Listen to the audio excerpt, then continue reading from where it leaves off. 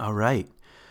Welcome back to Hints and Guesses, my little podcast. Thank you for listening. I appreciate it. And thank you, the few of you who reached out via Facebook and sent me a few messages and comments. I don't know, it's a few of you asked some really interesting questions about soul. And a few of you made some interesting comments about the mythopoetic and questions. I don't know, it helps. Feels in that sense less like a monologue and more like the beginning of a dialogue. And I don't know, inspires me and helps me rethink things and gives me some ideas for future podcasts. So thanks, I appreciate it. Today's episode is dedicated to soul again. I'm trying to do a 3-part series. Partly because that's what I'm interested in. I've been interested in the word soul for a while now, for a few years. Maybe I've had kind of a love-hate relationship with it. On the one hand, it seems like a really overused and in some senses overly religious word, soul. On the other hand, I've yet to come up with a better alternative. There's something about it that's alluring, something about it that's mysterious, something about it that demands, I think, our attention. It's archetypal, it's rich, it's ancient. And to what is it pointing? I guess that's the question I'm trying to turn over. And the reason why I wanted to do this in 3 parts is because I'm just trying to hover around the word. Maybe by the end I'll take a stab at a definition, but I'll do so through images and poems and a myth. So maybe that's the best any of us can do, is to try to hover around something. It's sort of like trying to hover around a word like God or spirit. You're at best, it's a hint and a guess. It's a finger pointing to the moon. But it's a worthwhile endeavor. That's at least what I'm convinced of. And just on a kind of a cliche cultural level, so many things in our culture strike us as soulless enterprises. And I think we kind of mean without depth. We even have leaders in this country, both in politics and entertainment, who seem to be soulless, rootless, without depth. Or maybe even a more generous way of saying it, without accessing or access to their own depth and their own beauty. They don't seem to be rooted in anything other than their personal and political agendas and ideologies. And more our culture is looking like this. And what a crying shame. When you spend time in a wild or wildish environment, you realize the incredible, unbelievable diversity of a meadow, of a landscape, of a little patch of forest, of a swamp, and incredible diversity in plant life and soil and trees and birds and small animals, and it's teeming over with abundance and uniqueness. And so much of our culture feels like monotone, just flat. The same kinds of promises around fame and sex and money and success and winning and flat. And every product seems to be interchangeable with every other product. And by consuming these, it's supposed to give us a sense of identity. I know I'm saying things that we all know, yet I'm not a person that is monastic in the sense of I just need to get out of here and away from all this nonsense. In one sense, I think we're stuck with this mess of a culture, and we have to turn our attention to it, but from a more rooted and soulful place. So maybe it's not about running away from the culture, but maybe finding some new ground to stand on, the kind of ground that can help our own monotone culture recover its capacity for harmony, diversity, depth, beauty, art, craft, meaning, love, all the good stuff, I guess. Anyway, back to soul, back to a conversation about soul. I want to do a couple things in this episode. I want to give you a metaphor, talk about a metaphor for soul, ego, and spirit. How are those related? How am I using words like that? And I've been influenced, I'm putting my cards on the table, by Bill Plotkin and his work. I've been a part of, he's a psychotherapist and wilderness guide and author, and I've been a participant in some of his programs through the Animas Valley Institute in Colorado. I continue to be so. It's really been an important thing in my life, and the way he uses ego, soul, and spirit have definitely influenced me. So that's my footnote. If you want more, check out his work. I think he's saying things in a fresh and creative way. So, I want to give you a little metaphor. The metaphor is mine. I'm just going to use a metaphor of a tree to talk about these things, but the origins of the idea are probably rooted in Plotkin's work. Anyway, I also want to talk about, even if we're not quite clear on definition, how does one begin to cultivate a relationship with soul? I've come to think about it as kind of a dating relationship. How do you date your own inner depths? Because that's what I think, that's the invitation. How do we date this seed of who we are in the depths of our own being? How do we come to know it if much of it resides in the unconscious and therefore feels out of reach? And the other thing I want to do is end with a poem. I think I'll end with a poem from David Whyte. So, first of all, quick story. I was in the Pacific Northwest this summer and leading a retreat, a wilderness retreat, a 3-day, 2-night little retreat that I call Wilderness Within, that I occasionally do. And there were some really amazing, interesting participants on this particular adventure.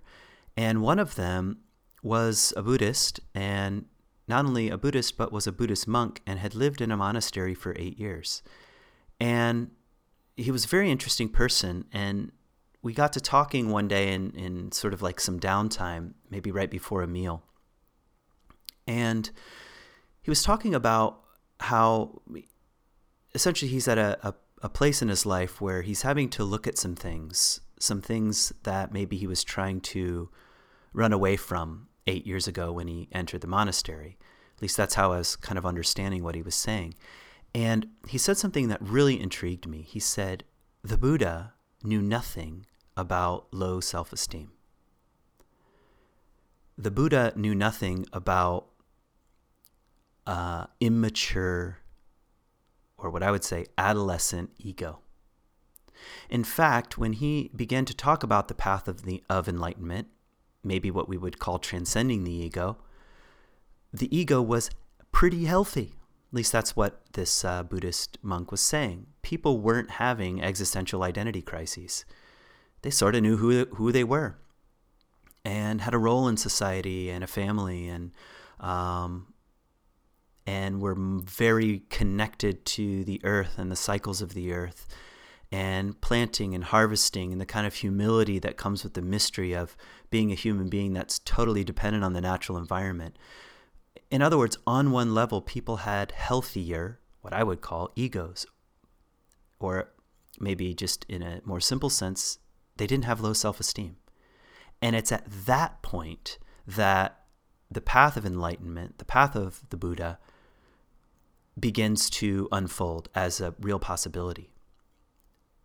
But he said, what's happening now is that so many of us who are attracted to the path of enlightenment, the path of the Buddha, God, Dharma, oneness, spirit, non-dual consciousness, have really low self-esteem, have very fragile, unhealthy, immature, and adolescent egos. And we think we can overcome them by going full on into spirituality. And there's a word for that. And we were talking about that. And the word for that is spiritual bypassing. I don't know who coined this term. It's probably worth maybe looking up yourself. But what a lovely, simple image. We're going to bypass our own wounds, limitations, heartaches, hardships, immaturity, adolescent selves by going around the hard work and shooting up to the clouds and taking the path of spirituality. Like I had a friend who a few years ago, in the middle of a really nasty divorce, would spend hours and hours and hours meditating. Now, I have no idea, this is a total judgment on my part, but I'm just wondering, was that an act of bypassing the suffering and hardship of the present moment, meaning a collapsing marriage, by doing an end around, trying to skirt around it and taking the flying path up, like Icarus or something, flying up to the sun. Although we know from the myth, of course, you fly too high, you get burned. And you have to crash back to the earth. The reason why I wanted to start with this story in a conversation about soul is because really, to have a conversation about soul, we need to also have a conversation about spirit. And if we're going to have a conversation about those two things, let's talk about the ego. Let's talk about the everyday, ordinary persona. That's really my simple way of understanding the ego, my everyday self. And when I say ego, I don't mean necessarily something positive or negative. It's both. Maybe a better way of saying it is you can have an immature, adolescent ego or a healthier, more mature, more robust, one with greater self-esteem, for example. And really much of the work, and maybe I'm getting sick of people saying that they're, quote, doing their work, but I think it's a helpful way of saying, yeah, I need help and I'm trying to work on it. But much of the work is actually around becoming a much more healthier egoic persona. Forget about spirituality for a minute or soul depth. Just how do I become a more mature adult in the world? So many of us, maybe everyone, was raised by immature, on one level, parents. We all have wounds and hang-ups, or caregivers. And part of becoming a healthier adult, this is not about perfection by any stretch of the imagination, part of becoming a healthier adult, more whole, in other words, we have to learn to parent ourselves.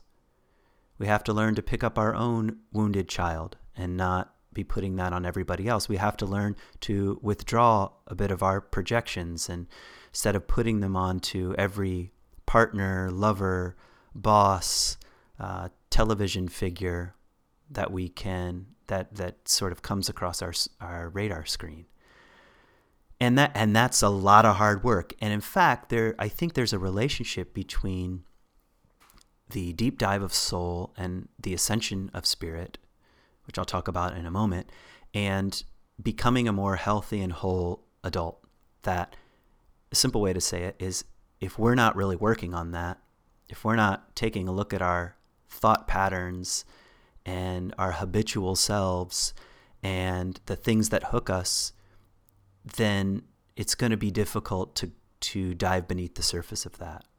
And perhaps it's going to be difficult to cultivate a relationship with spirit. We'll be prone to go around our problems through spiritual bypassing, for example. So anyway, I think that's just, that story is, and this conversation I have, it was very powerful to me at the time. And in some ways, I could see how I had been trying to do that. I'm going to go around my life by finding, at least for a while, the right religious path, the oldest one. If I could just become Catholic or Orthodox or even Jewish, and really,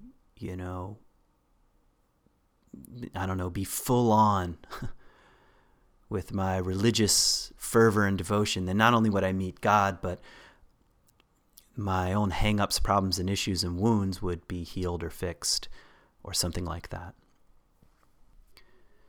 So with that said, let me take a stab at ego and how I'm using it, and a little bit of soul and spirit, how they're related.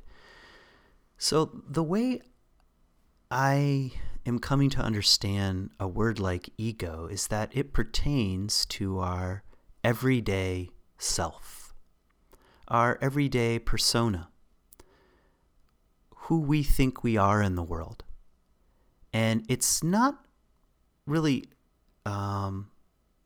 positive or negative. I know in a lot of spiritual circles, everything gets pinned on the ego. Well, that was just ego.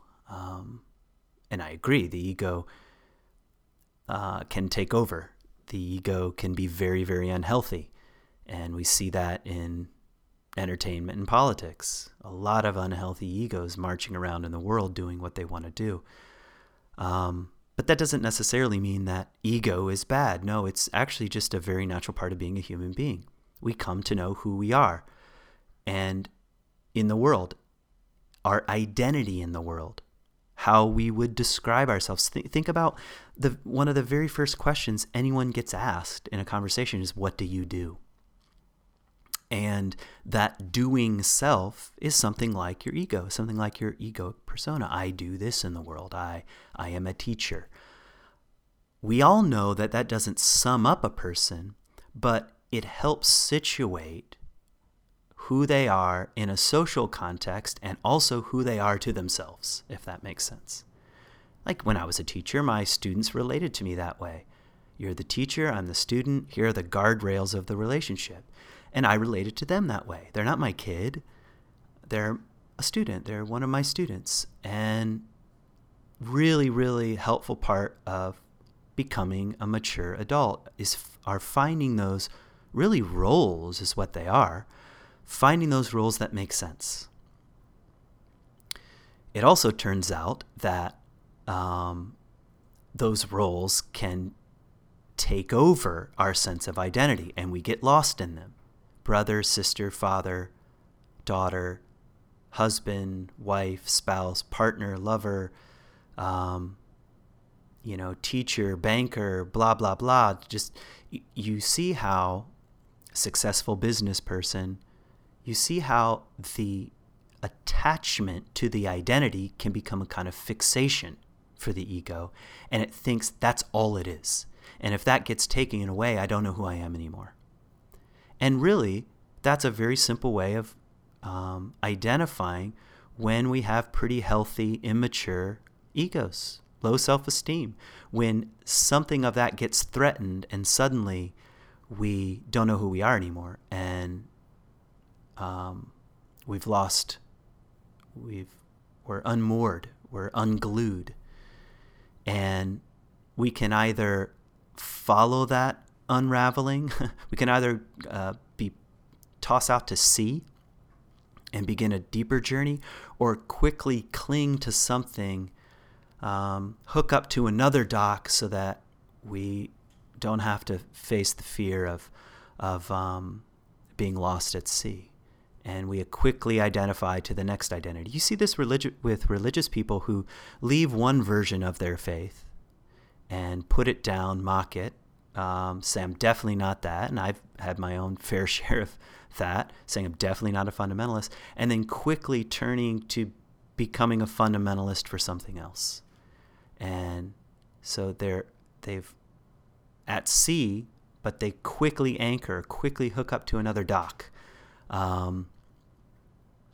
And they can become just as fundamental, just as much of a fundamentalist for the new faith as they were in the old. There's not really a major shift in consciousness. There's just a shift in beliefs, really. You're just finding something else to meet the ego's craving for a sense of who it thinks it is in the world. So maybe that's helpful, maybe that's not nearly enough, or maybe that's too much.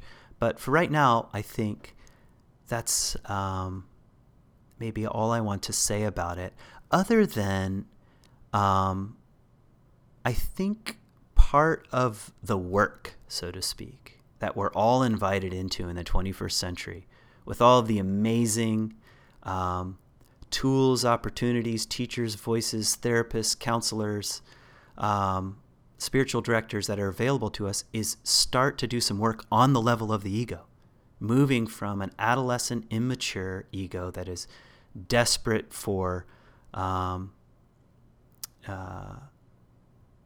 like a kid out on a playground to be picked first in the line and not be left out, that's concerned about winning and what kind of clothes and what social group it fits into and who's below them and who's above them.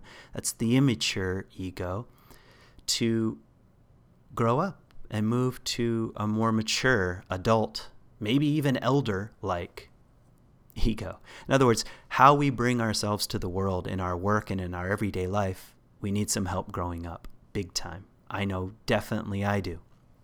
And that requires paying attention to our habits and patterns and hang-ups and wounds and doing the hard work, so to speak. And it may even take something like a 12-step process where you admit that you're powerless over your addictions and you begin the work. You begin the really, really hard work of looking at the truth of your own life and how you've been in the world. And you know, even teachers that are talking about non-attachment and non-dual consciousness and living in the present moment, like Eckhart Tolle, for example, we have to turn some attention.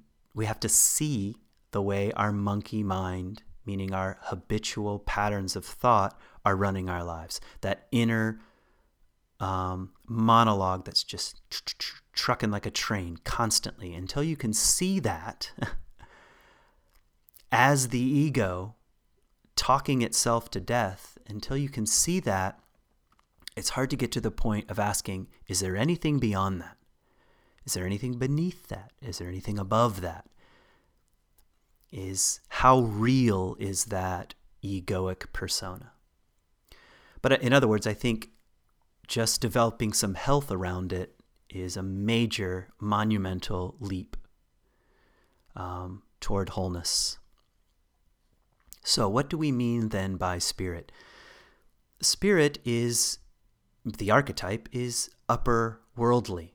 That's why like even like the Babylonian ziggurats were essentially pyramids that went up to the heavens. Or you think about the actual pyramids, which were really tombs. They're pointed up toward the heavens, toward connection to Ra, the sun, the gods, the upper world, the mind of God, the heart of God, all has that kind of upper orientation.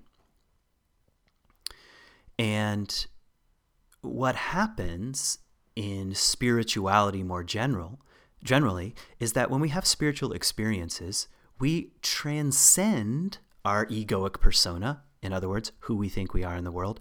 We transcend that by gift, I would say. I don't think there's a 12-step program for it, but by gift we have moments, or a moment where we transcend our ego, where almost like an out-of-body experience on the level of the psyche, and we feel caught up in something. What are we caught up in?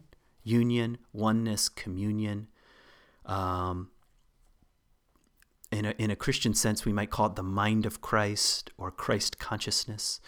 You might refer to it as the non-dual or enlightenment. Somehow you feel connected or maybe absorbed into a whole that is greater than your everyday egoic persona. You transcend that. And the feeling is one of union, communion, and connection to a whole, as if you're one tiny thread in a web, the web of life itself, the web of the mind of God. And many of our great mystics and teachers, in their own unique way, describe what it's like to taste this. And probably why there's so many diverse ways of putting it is that whatever we mean by the self experiences this union very uniquely. So it comes to us in the way that it comes to us. But I would say as gift and as surprise. Any kind of like, and I don't know how I would describe my own kind of spiritual experiences, but moments where I thought something of who I am is transcended. I'm connected to a larger whole. First of all, are few and far between, and it's very, very, very hard to talk about. It is. It's hard to describe. It's wordless. And that gives you at least a hint that you're dealing with something beyond the egoic persona who wants words to name things. It's like this. I know who I am because I believe this or these words or this ideology. Suddenly, none of that makes sense when you're caught up in a kind of union or communion with God or with spirit. And just as I'm thinking about it now, you probably know this, but the word spirit, both in Greek and in Hebrew, so I'm referring to the Bible now, is related to the word wind, which is a lovely way of saying whatever we mean by God, spirit, is a bit like the wind. You can't tell where it comes from. You can't tell where it's going, but you can feel it. You can be caught up in it. It can carry you places that you had no intention of going to in the first place. So that's a bit of spirit. The question is now, what's beneath that? So if the spirit is about transcending the ego and connection with the larger whole, what about the descent? And now we're dealing with the language of the soul. The soul is about descending beneath the surface, under the water, into the unconscious, beneath who we think we are, into the labyrinth of the unconscious and of the mysterious depths of our being. And the ego might say, don't go on the journey because you're going to lose a sense of who you are. People aren't going to respect you. You're going to be poor, whatever. I don't know, whatever the ego might threaten. The ego doesn't want to be taken down like this, which is why it puts up a fight. And why so much of the language of soul descent is about death, dying, descending, being buried. Even the language of baptism, down into the waters and up out into new life is about death and rising up into a new life. Well, the ego doesn't want to die. Who we think we are in the world, we've invested a freaking lifetime in who we think we are in the world. And there's a lot riding on it. And that's why so many people who are massive failures or who think they were somebody, all of a sudden, when that rug gets pulled out, why do they more easily go on the descent to soul? It's because the ego got stripped by no choice of their own of its sense of purpose and identity, and they're ready for the descent. And in the ancient world, we'd be talking about the abyss, the underworld, Hades, that sort of thing. And it's scary, it's dark, it's dangerous. You're going to meet beasts and wolves and wild creatures, as well as discover guides that meet you in the forest that you barely recognize, but you are attracted to their voice. And you might begin to follow little golden threads or little breadcrumbs on the trail that take you to a house in the forest that has been there all along, but you just had forgotten about. And maybe the ego really didn't know anything about it. And that's to go on the soul path. Another way of putting it simply is discovering the uniqueness of who we are in our depths. And I'll get maybe a little clearer on a definition in the next podcast, but who are we beneath the ego persona? So whereas spirit experiences, we tend to transcend the ego and be connected to a whole, soul experiences are much more about descending below who we think we are in the world and touching upon that tiny seed of our own unique individuality that only we can bring forth in the world. Like, even if you think about the image of a tree, maybe the trunk and the branches are a bit like the egoic persona. It's who the tree is in the world and how others perceive that tree to be. Oh, we recognize that as a cottonwood, as a black walnut, as an oak, as a maple. And it bears the scars of growing up. Maybe it's missing a limb here, and I have a black walnut tree in my yard that has a massive lightning strike 40 feet long at least, and it's bearing this wound that who knows when it came, and yet it still lives. And trees can be healthy or unhealthy. In other words, the egoic persona can be healthy or unhealthy, and sometimes it needs a little help. It can be diseased. And the tree itself, though, is reaching up towards something, and that's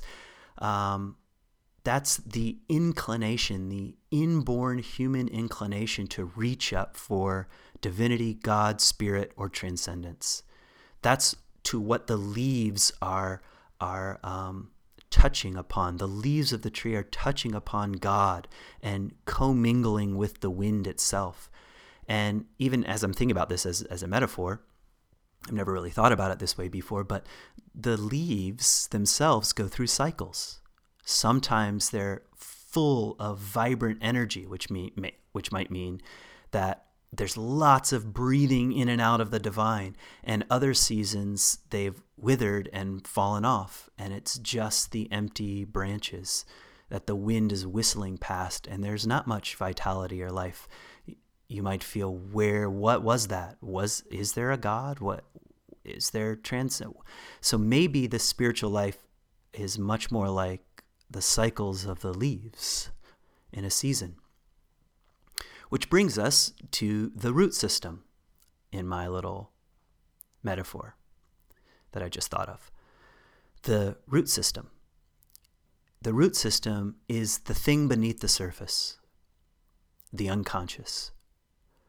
And the taproot and all the little branches and veins that are reaching down to the depths of the existence of the tree. And we all would say there would be no tree, there'd be no egoic persona, and there'd be no contact with God if that tree was not rooted deeply into the soil of the earth. If something was not beneath the surface that touched upon the essence and caused, in a sense, or supported the growth of the entire organism, of the entire tree itself.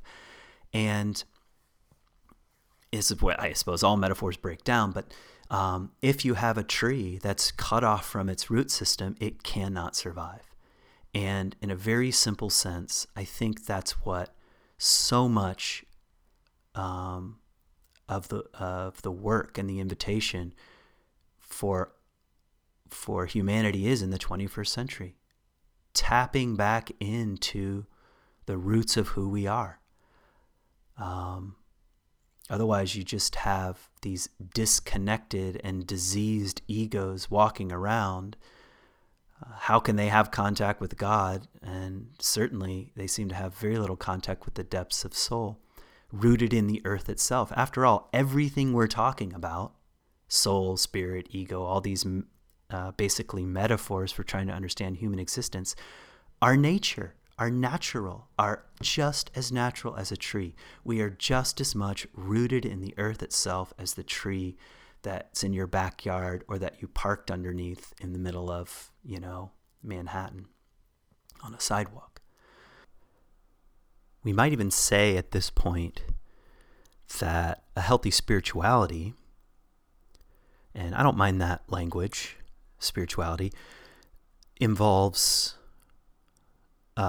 spirit, upper orientation, transcendence, a desire, a longing, and a deepening of that dimension of our human capacities, and descending into soul. Both are part of a healthy spiritual life. If you don't want a healthy spiritual life, fine.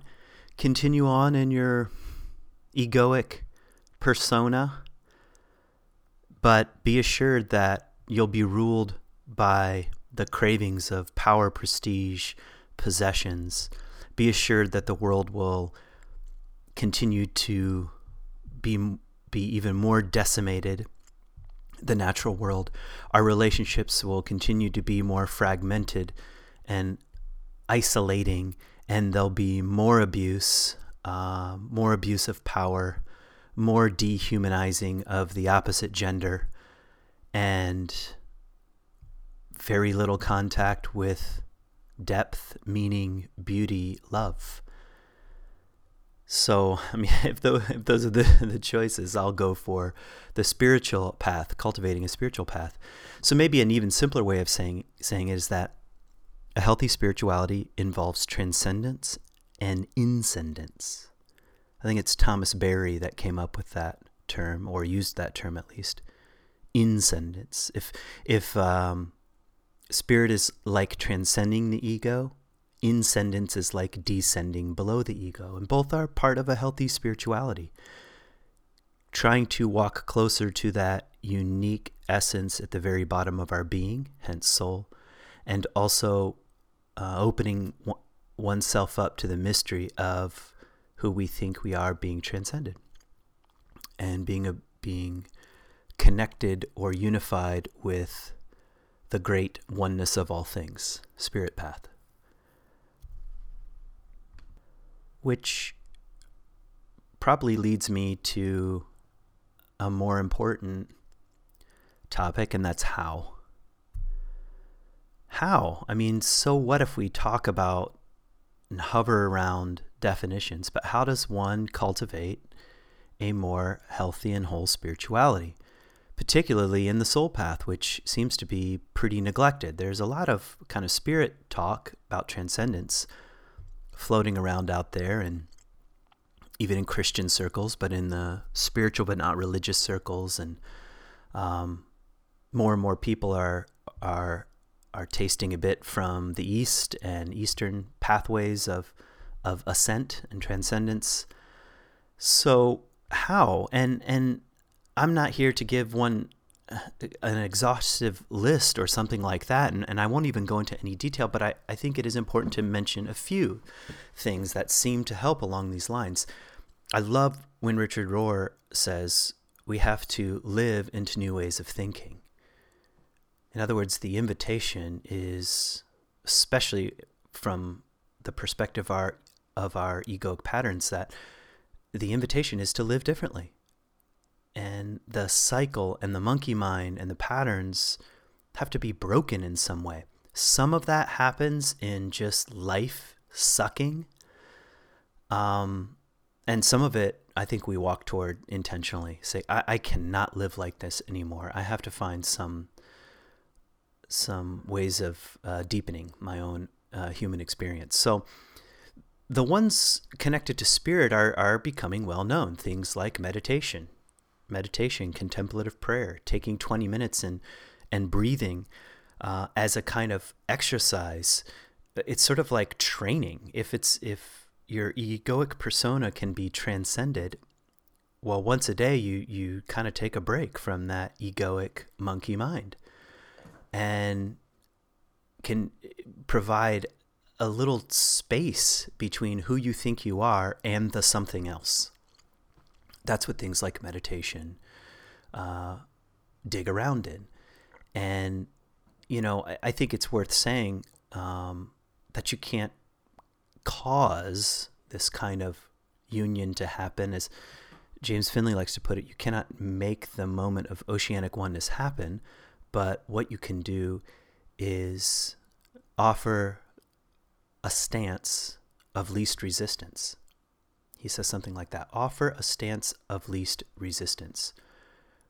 which means things like prayer, meditation, or certain forms of prayer, contemplation, silence, become a little bit of the stance we then offer to mystery that offers the least resistance. Hoping, of course, and longing, because it's part of our natural human inclination to long for union and communion with the divine, at least in my view. Our ego doesn't take the lead. That's my summary of a prayer life. The ego doesn't take the lead. The other forms of inscendence, soul path, sinking beneath who we think we are less known, but also no less ancient than prayer, meditation, contemplative, mystical practices. But they tend to disrupt, in a similar way, our egoic patterns, who we think we are. Things like extended exposure to the natural world. That's why I wanted to start with Jesus, 40 days and 40 nights in the wilderness.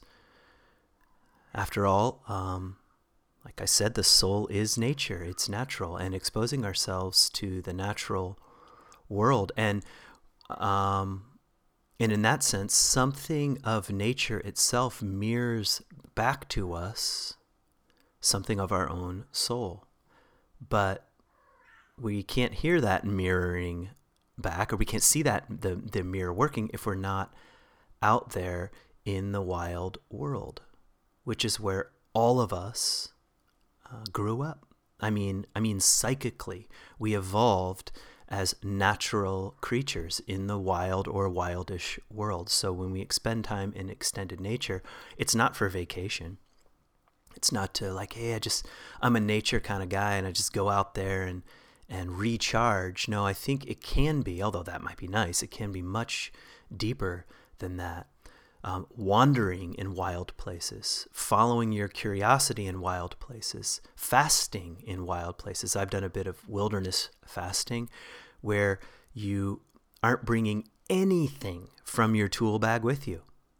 You're not praying in the ways that you've prayed. You're not even eating food in the way that you ordinarily would eat food to survive in the wilderness. But it's a total emptying so as to descend beneath who you think you are. And any kind of consciousness shifting activity, fasting can be one of them, but dream work, where you're beginning a dialogue with the unknown and the unconscious. DreamWork's been around now as a really a rich practice, contemporary practice for 100 years, but of course it's as old as any human story. And if you're into the Bible, you know how many biblical stories involve dreams. So following that thread, because what happens when we dream is that the ego's not in charge. We might have a dream ego, an I that goes around doing this, that, and the other thing, but we, the ego, the waking self, is not in control of the dream. We don't decide what it is that we want to dream on. So that means we're entering into the labyrinth of what's beneath the surface, where who we think we are in the world is not in the driver's seat. And beginning to pay attention not only to the sort of the characters of the dream world, which I think are just manifestations of who we are internally that may not necessarily correspond to the day world, but particularly the feeling sense that we have in the dream, the anxiety, the fear, the love, the emotional content that's associated with these images. And then beginning a conversation around these, the symbolic nature of what the content of our dreams are. After all, the soul, according to Jung, is an image, is something like an image, might be a way of saying it. And if that's true, that means the language of the soul is imagery. Which is probably why, on one level, We don't even know why, but we're drawn to the arts. Visual art, music, poetry, dance, even architecture. With something in the soul wakes up as it begins a kind of living conversation with images, because those images are symbolic. They mirror back to us something of who we are beneath the surface. If you're drawn to a particular painting, you hang out there for a while. You let it work on you. And when I say work on you, I mean you let it work on who you think you are. Deepening what's beneath that, and what's beneath that. Your favorite song or composition or poem, you return to it again and again and again, not because you're just trying to figure it out. Like, how can you figure out the Ninth Symphony by Beethoven? There's nothing to figure out. Now, you could, I suppose, pick it apart mathematically, but what good would that do other than say, well, now I've picked it apart mathematically, and I know how the scales work, and I know so forth and so on. I know what key it's in, or I don't know. But the reason why we return to it is because it's like it's working on us, and like something in us is waking up when we hear this, these collections of sounds being played in the way that they're played by the instruments in which they are being played. So, yeah, this is so. Maybe an exhaustive. Maybe this isn't the place for an exhaustive list, but returning to the natural world, beginning a conversation with your unconscious through dream work or deep imagery work. Paying attention to, here's a difference between deep imagery work where you pay attention to the images that come up, and straight contemplation where you're letting go of images that come up. Both, I think, are important, can be important. So in practicing deep imagery work where you're allowing, through the freedom of your imagination, images to arise, and then beginning to work with them and let them work on you. What is this about? Where is this going? We used to call that daydreaming. We did all the time when we were a kid, but we were sort of out of practice. And then beginning a more soulful conversation with, at least for me, it's been around poems, poetry, literature, art, wandering, the practice of wandering, following one's curiosity. These all begin ways of deepening the soul conversation that wants to come alive. And it can help to, I mean, I'm into this sort of stuff, so it can help to have some conversation partners, some guides along the way. Some of my guides have been books that I've read, but also myths. Myths contain almost everything we need to know about who we are on the deepest level, not because there's some trick to them, but because they wake up something that's already within us. Like the Jacob and Esau story, the wild man and the tamed man. Now, those are male images, but let's take gender out of it. The wild one within, the person of the forest, the meat-eating hunter, and the tent-dwelling vegetarian who's mama's boy or mama's girl at home.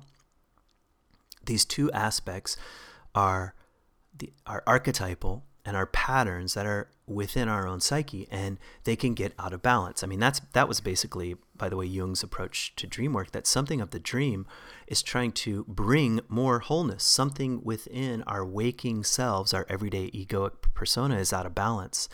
And every night when we go to bed, this is kind of the miracle of being a human being. Something of our own psyches is trying to correct that path, trying to bring more wholeness, which is surprising because sometimes dreams feel like the opposite, like we're being attacked by something.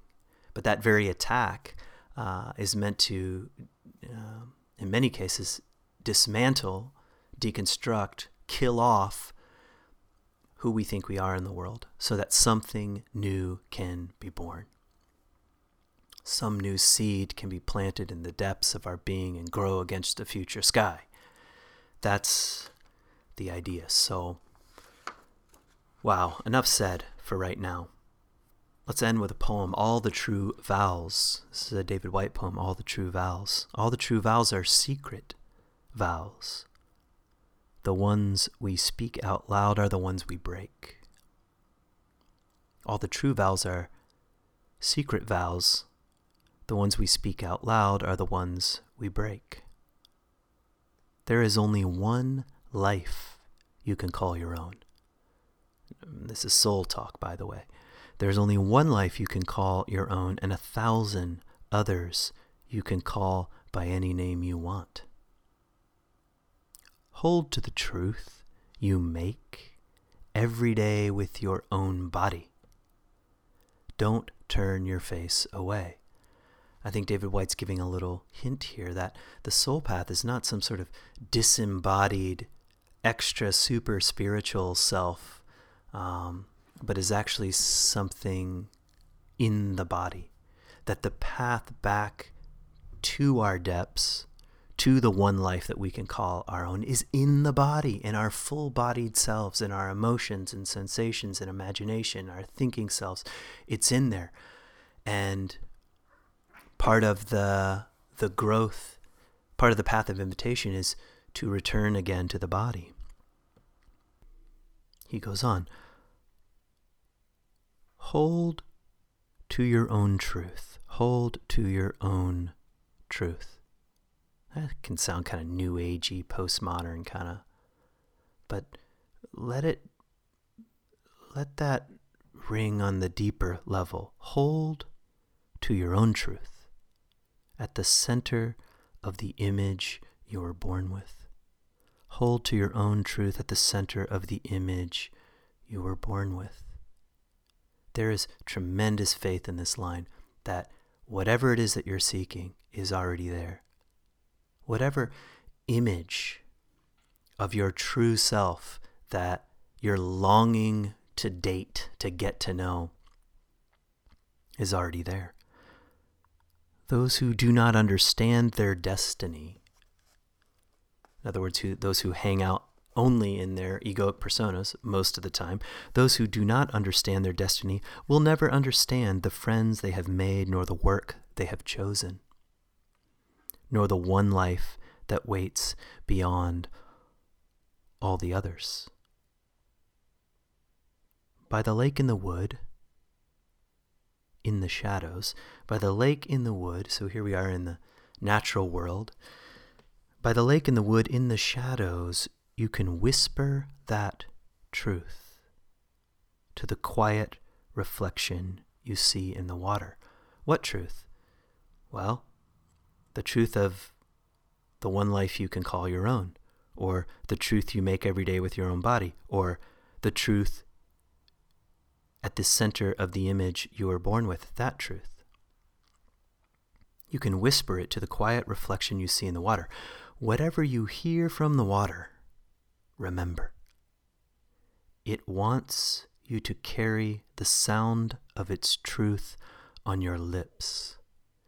And this is about as old of an idea as we can get to know in terms of the human condition, that the truth of your own life at the center of the image you were born with is to be planted out there in the wild world. You are to bring who you are forth in the world. Remember, in this place no one can hear you. So this is not something you can put on a podcast. It shouldn't be put on a podcast. You cheapen it. Remember, in this place no one can hear you, and out of the silence you can make a promise it will kill you to break. A different kind of promise. A promise it will kill you to break. That way you'll find out what is real and what is not. When you touch upon the image in the center of who you are, the kind of thing David Whyte is talking about here, and you begin to bring that forth in the world, you find out what's real and what's not. And the promise is no longer to social conventions, your egoic persona, to other people and what they think of you, but your commitment is to this inner image, to maintaining the connection of vitality to your true self. He goes on, I know what I'm saying. Time almost forsook me, and I looked again. In other words, he knows what it's like, as we all do, to go along the path of life and forget all about this truth at the center of the image we were born with. Seeing my reflection, I broke a promise and spoke for the first time after all these years in my own voice. So one metaphor, I want to pick up on this next time. One metaphor for the soul is your one true voice. Seeing my reflection, I broke a promise and spoke for the first time after all these years in my own voice, before it was too late to turn my face again.